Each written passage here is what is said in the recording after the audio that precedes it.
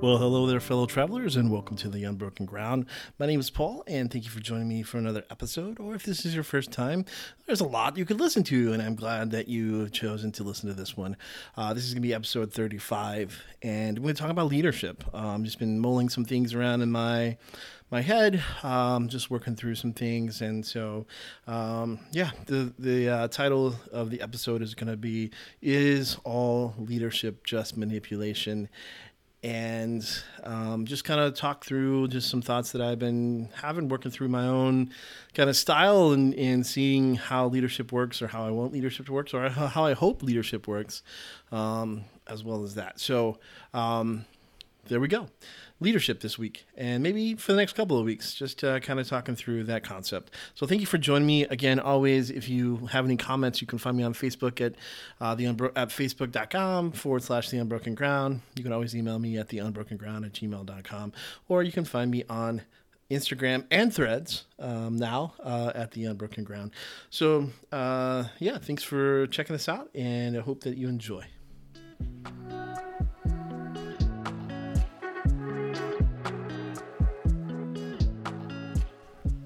So as I said, I'm just thinking this week about leadership and the idea of what it takes to be a leader, and what it is, and what I think about it. One of the things that one of the reasons I'm thinking through it is that I've been reading through a book called Influence, which just talks about how to basically influence people.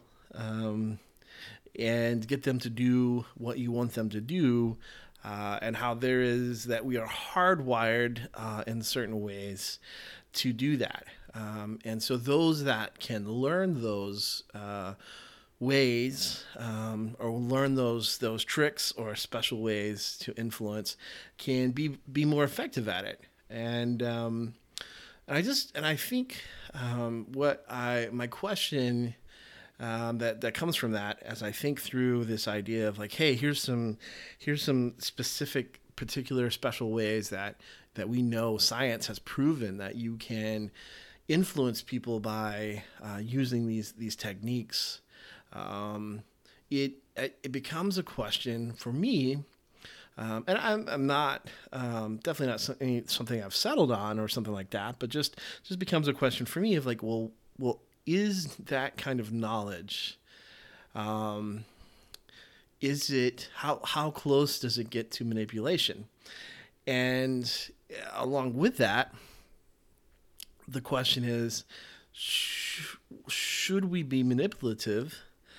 Is that just another word for influence? And is that just another word for leadership? Like as leaders, should we understand the science of why people do what they do? Should we use those tricks? Should we pull out everything? Should they be a tool for us to get people to do what we want them to do?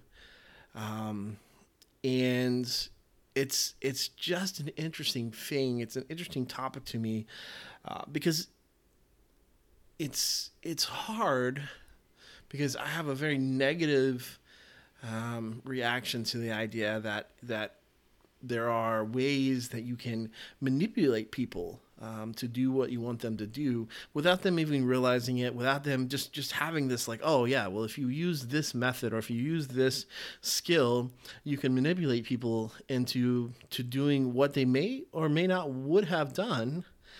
And that idea of it seems on the surface disingenuous.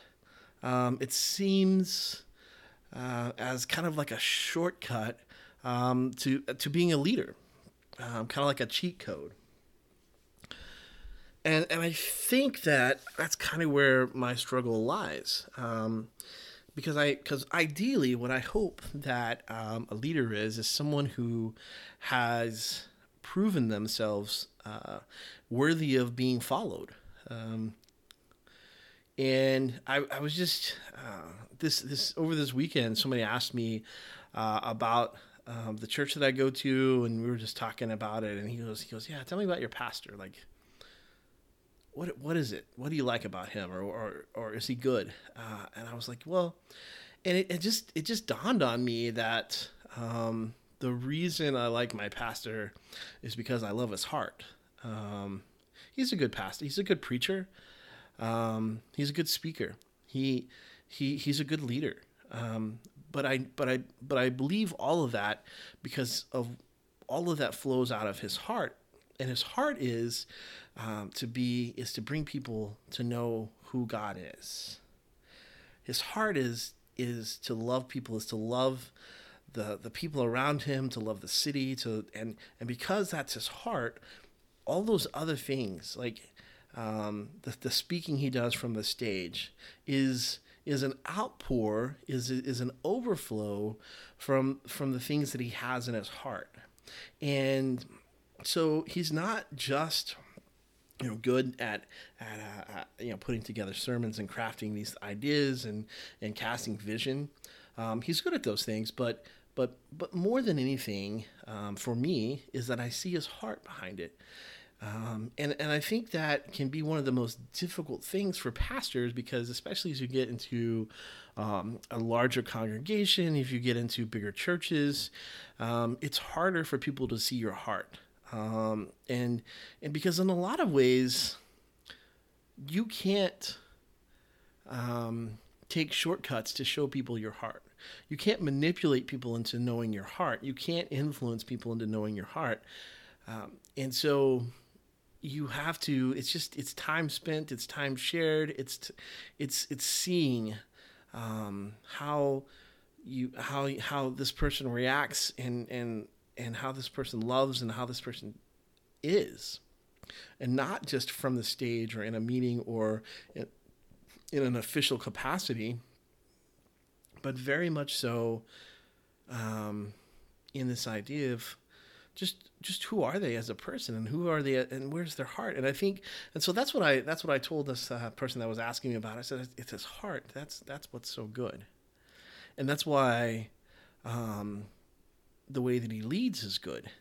It's not because he's a good speaker, it's because he's a good leader, but because he has a good heart. His heart is in the right place. His heart, where the leadership comes from, is good, and he has a firm foundation, a strong foundation, a strong understanding of his heart and God's heart, and he leads from that place.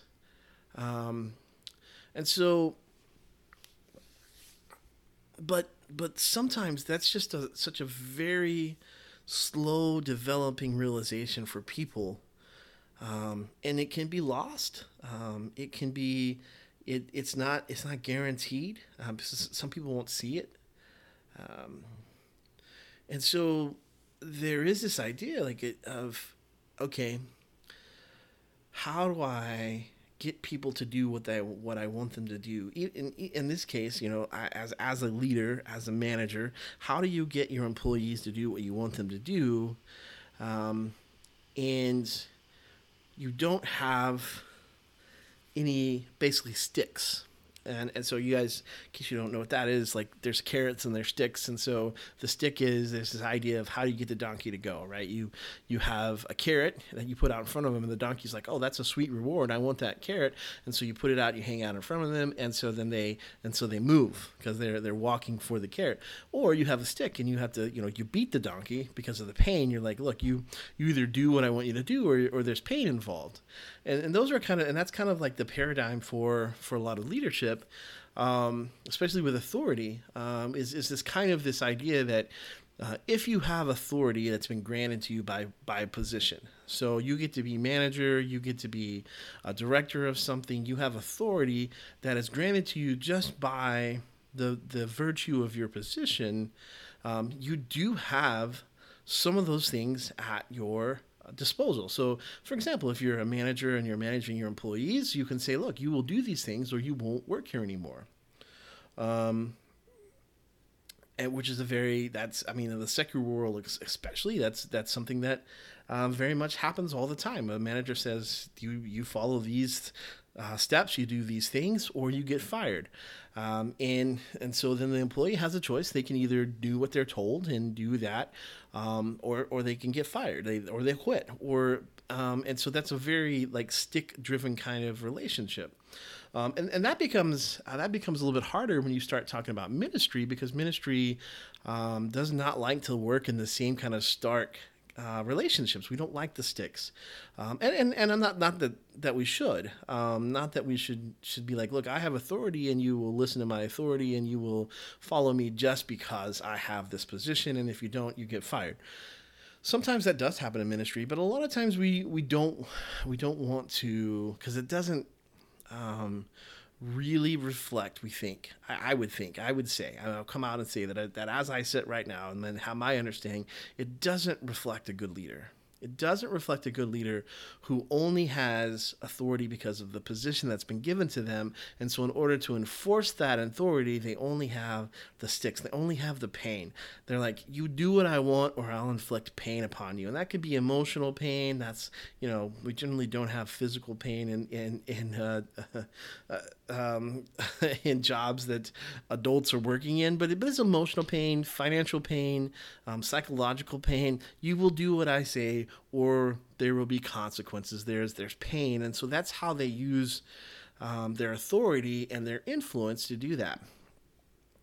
On the other side, there's the idea that you have the carrot, and so you say, look, hey, if you do these things, then you get a bonus, you get more money, you'll get a raise, you'll get a promotion. Like if you do the things that I say, then there are good things that you get. And again, that works a lot in the secular world, because it's like, hey, look, if you do these things, you get more money. And if your motivation is to get more money, then you're like, yeah, tell me how to get more money. And then, wow, I'll get more money. I'll do the things you want me to do. And so that's another way to use authority, to use influence, is to do that. But again, ministry, that becomes hard because we're not just sitting around with lots of extra money to hand out. And so, and most people, 99.999999999% of people who are in the ministry are not doing it because they are money motivated. There are people who are money motivated that are just like, yeah, I will be the best salesperson because I want to make the most amount of money, and they're motivated by that idea of making money. But when you move into ministry, there's a lot of people who are not motivated by that they just like. I mean, I'm in ministry, and I would say I would never turn down more money. Like if you're like, hey, we want to pay you more, I'd be like, no, thank you. No, I wouldn't do that. But I also am going to work just as hard whether you pay me more, pay me less. You're not going to change the level of work that I'll give based on money, because my money is not my motivator. And so again, in ministry, it can be hard because you don't necessarily have those sweet influences, those carrots that allow you to influence people. And so you're like, all right, well, how do I influence people? Or how do I lead people? And so there's ideas that I'm thinking about or thinking through, is this idea of influence, which is that you use your relational intelligence, your relational currency, to get people to do the things you want them to do. And the struggle that as I was saying earlier, that I come back to, is that there are some psychological tricks. There are some human behaviors. There's some learned things that we know that science has discovered to say, hey, if you do this, people will be more willing to do what you want them to do. If you say this thing, if you use these words. And I think that where I sit now, and I have not finished learning about all of this, and so maybe I should hold off my opinion until the very end. But where I sit now is that I just worry that we're too willing to take shortcuts to get people to do what we want them to, and we're not willing to put in the relational work that we need to, and the care that it takes to get people to do the things we want them to do. The time it takes to explain why, and for them to catch a vision, to catch a heart. A lot of times, as leaders, we've already decided that we've made the decision on how all the things, or the way things are going to go, or the change that's going to happen, and because we have already worked our way through that, we have to remember that the people who are on the other side are not, and this goes back to, and this I'm gonna veer way off topic here, or a little bit of a different course here, which is not unusual for me, but still, you go back into the cycle of change. So if you look at leadership, and especially if we talk about like church change, but anything, what happens is that leaders go first, and they look into all the things that need to change, and they grieve the loss of the way that it was, and then they take the breath, and they take the plunge of change. And it's kind of like a roller coaster. And so what happens is that leaders go up through, they've already worked through all the what ifs, they've already worked through the questions, and now they are down the other side, and they're like, hey, we're going to make this change. But all the people they're leading haven't crossed through all the same questions, emotions to get to the side where they're ready to change. And so leaders a lot of times feel slighted, or feel that people rebel against them because they have already emotionally gone through and they're ready for the change, and there are people that are not. And so those people are pumping the brakes and going like, hold on, we need to look at this. And that's not necessarily wrong. Sometimes that the people are right to say, hey, we need to take a second look. We need to hold on. We need to wait. We need to pause, and we need to ask some more questions about this. See, I need a little bit more information before I'm ready to cross the curve of moving from the way it was to the way it will be. And as leaders, we have to understand that. We have to understand that just because we have already gone through the grieving process of losing the way that it was, and the changes that had to be made, and we've settled on our hearts the decision to move forward with this change, that we are far out in front of most of the rest of the people, especially in our congregations, in the places that we work, and when we don't realize that. That's when we become. That's when things like rebellion happens. People. When you leave people behind, and you don't come back to lead them through the change, you just go, yeah, that's the way it's going to be. And if anybody has any questions, then how dare you to question my authority? How dare you? And spiritual leaders can do even worse. They can do even more damage because they can be like, well, this is what God says. This is what God has told me. This is where God's leading me, which is great. But be the good shepherd. Be a shepherd, and go back to the flock that hasn't made the change in their minds yet, that hasn't been convinced that the change is good, and lead them through that. But what happens is that the flock will pull back and push back against the change, and a lot of times leaders will be frustrated and angry. They'll decide that they can't. They can't work in this kind of environment. I can tell you, personal experience. When I was just out of college, I was a youth minister / college intern / I worked in a music store. I did a lot of things just out of college, but I was working there, and I had a good friend who was the youth minister at a church in the town I was in, and they. This is a long time ago, and this is crazy because it's just so insane that we had so many wars over this. But they got into a war over praise and worship music versus traditional music, and they were trying to figure out how best to navigate that. And the The deacons, they met. They kind of came up with a plan. They worked through that. They were moving forward, and they were going to vote on it. And so the pastor basically got up one Sunday morning and said, "Hey, I don't like loud music. I don't like this praise and worship music. So if you vote for this loud music, this praise and worship music, you're voting against your pastor. You are splitting the church because I will not have it." And he sent that. I said that, and he sent out a letter just reinforcing that, and it split the church. As a leader, he was not willing to change. So at this point, it was the leader who wasn't willing to change. He wasn't even willing. He basically said, "Look, you either all vote with me at 100%, or I am just going to resign."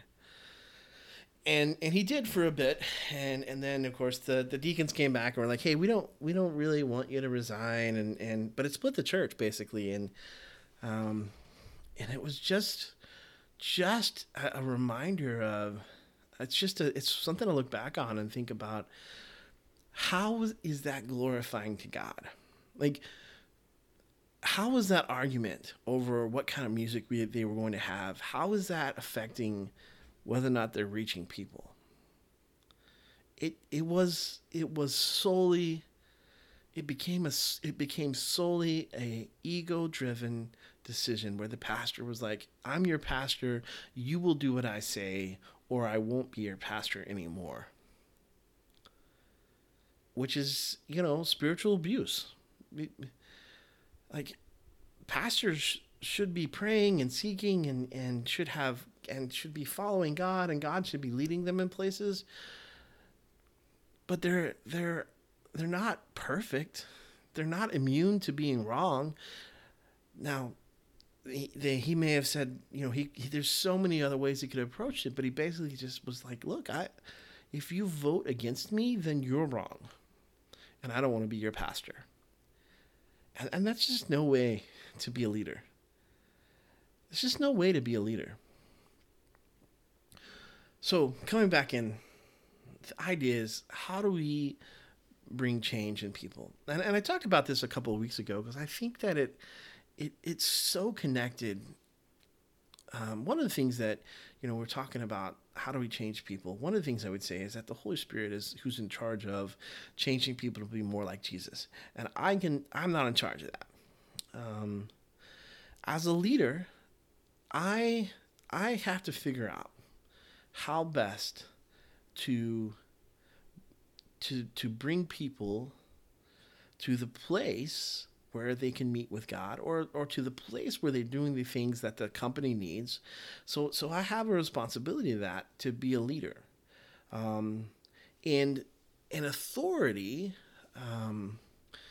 is not the catch-all, because authority only works. Let's say this. Authority generally works best when there is fear. Authority generally works best when there is fear. When one party has more power than the other. And so that's when authority works best. I mean, if you think about it, like if you're a coach and you have the decision on to like whether or not a player gets to play or not, that is some pretty intense authority over that player. So that player does feel that, and they're like, you should do what the coach says, because if you don't do what the coach says, well, then you don't get to play. And that's the same thing. Like a lot of like the secular world uses that authority in the same way of saying like, you will do what I say, or you won't get the job, you won't get money, you'll get fired. But that doesn't necessarily work in ministry. I mean, there are some places where you're like, hey, here's the things you have to do. You don't do these things, and you get fired. If you're the pastor and they're like, you're going to preach on the Sunday, and you're like, no, I don't think I will, then you're probably not going to last. That's just one of those things. But authority becomes less useful because most people aren't. You're not able to do those kind of things. Uh, you're not able to use the same levers and the same systems that the rest of the world is. Plus, authority is not the way of Jesus Christ. Jesus Christ, of course, says, "I didn't come to be served, but to serve." No man is greater than his teacher, and the teacher got down and washed the disciples' feet.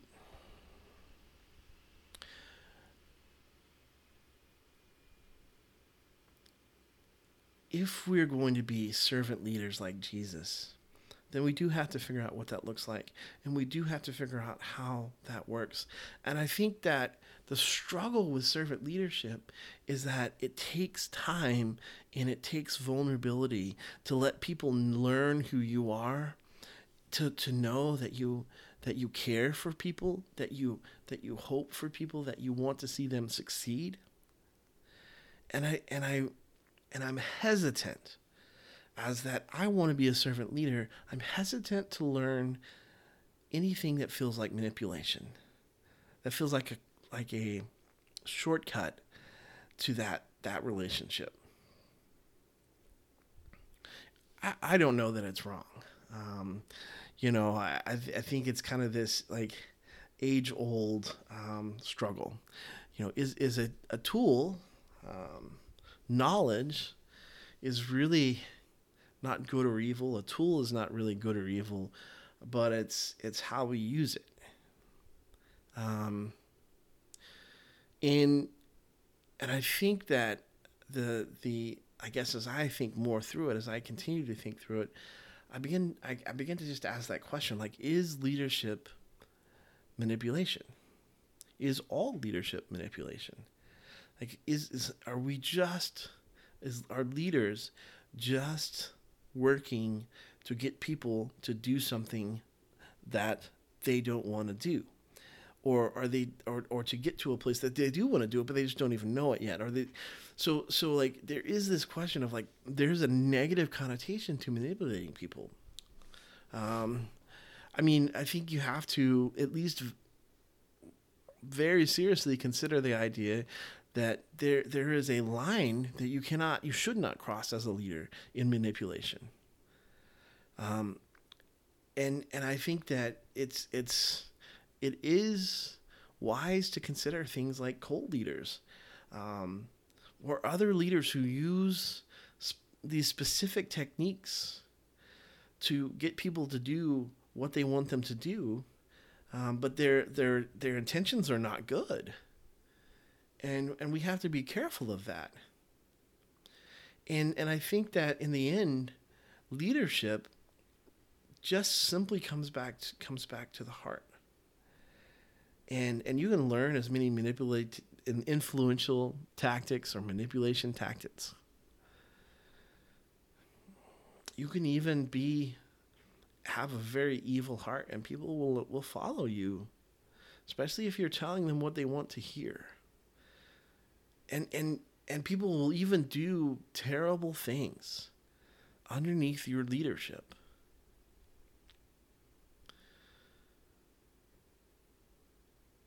But that's not the kind of leader that I want to be. And so I think it does warrant investigation. Not that I'm saying that, you learn a few influential tricks, you suddenly become, David Koresh from Waco, or you become Jim Jones from the Jonestown Massacre. That's not. I guess I'm trying not to go overboard, but I think it's very important for us to realize that as leaders, I think we have to consider that who we are as a leader is formed by who we are in our hearts. So we can use certain tools, we can use certain techniques. And even if in some hands it would be manipulation, in other hands it would just be using a tool to help accomplish the things we need to accomplish. But I think it only works if, for me, and again, I haven't finished thinking through all of this, but it only works if you come at the whole task of leadership as a servant leader, as someone who has come to serve and not be served. And for Jesus, I mean, Jesus realizes that the human world would set him up as a king. And in fact, there's a whole story where the people, Jesus has fed them, and so they're like, let's make him king. This dude can make food just appear out of nowhere. We won't be hungry ever again. Let's make him king. And Jesus sneaks away. He slips away. Because he's not about that. He knows he's not here to be he's not here to be an earthly king. He's here to be our king for all eternity and heavenly, but he's not here to be king of some earthly kingdom. I mean, that's what Satan offered him, and he turned that down. And even his disciples, his followers, his closest followers are like, Jesus, put me in authority. And so, you have James and John's mom, right, comes to Jesus and says, let my son sit on your left hand and your right hand.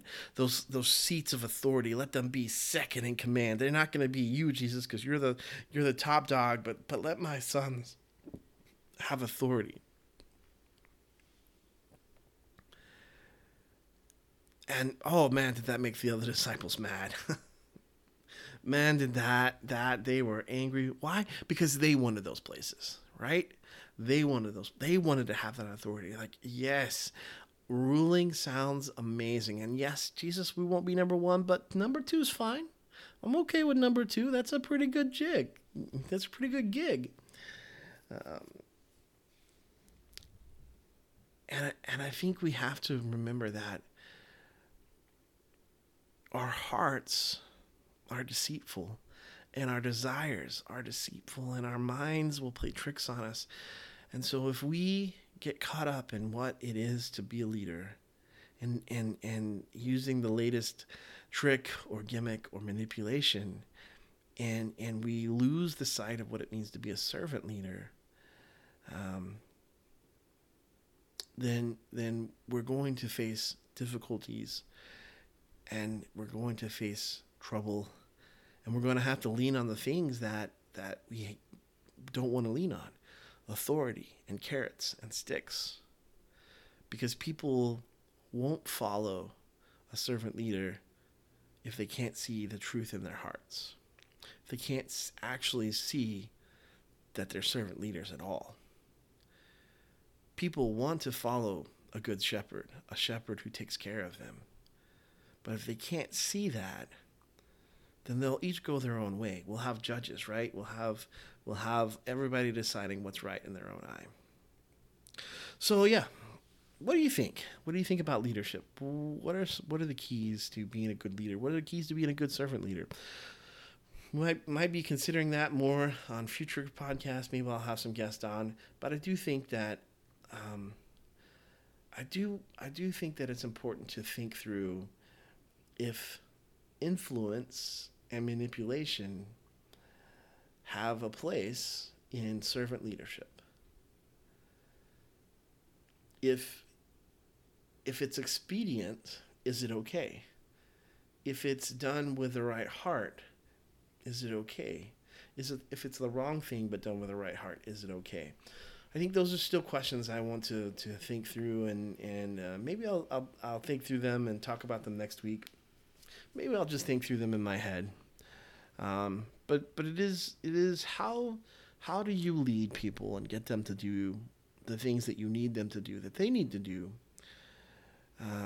without having authority that's based on fear, that human authority that Jesus talks about. He says you lord it over each other, but rather an authority that comes from being the good servant leader, the good shepherd, the one who would leave the 99 for the one who would show and reveal their hearts to those that would follow, so they would be like, yeah, I want to follow that person because I know their heart, they're taking care, they want to take care, I know where they want to go, I know what they want to take care of people, and I know they're going to take care of me. And it takes some vulnerability, and I think that's hard because leaders are like, I don't know if I can be vulnerable because what if people see who I really am and they don't want to follow? And I don't know. Maybe that's true. Maybe if people really see who leaders are, they'll go, oh, I don't want to follow. But maybe that's better than presenting a fake picture of who you are. Presenting a fake you and having people follow that, and you have to live up to that. Maybe it's just a case of being a servant leader just takes vulnerability, and not everybody's willing to be vulnerable. And some feel like they can't be because they need authority, and sometimes they feel like authority doesn't lend itself to vulnerability. I don't know. I'm going to think about that this week. I'm going to think through the ideas of what that might look like and mean. Authenticity and vulnerability and leadership and being a servant and being a servant leader and follower of Jesus. And are there things that we can learn, tips and tricks that edge and border on manipulation but aren't bad, just useful? Or if we should stay away from them. I don't know. I'm going to pray about that. Hope you have a great week. I hope that you continue also. If you have thoughts about leadership, send me a message. I want to hear them. As we think through what it means to continue to lead people in this day and age, things that you've seen that's good leadership, things that you've seen that's bad leadership. I'd like to hear about all of those. So again, you can do that by finding me on Facebook, finding the page and putting a comment on there, sending me a message through Instagram, or send me an email. All of those ways you can connect. Pray that God will speak to your heart this week, and that you will find a way to think through and dream about what it is to be a good leader. And you continue to chase after that. God bless.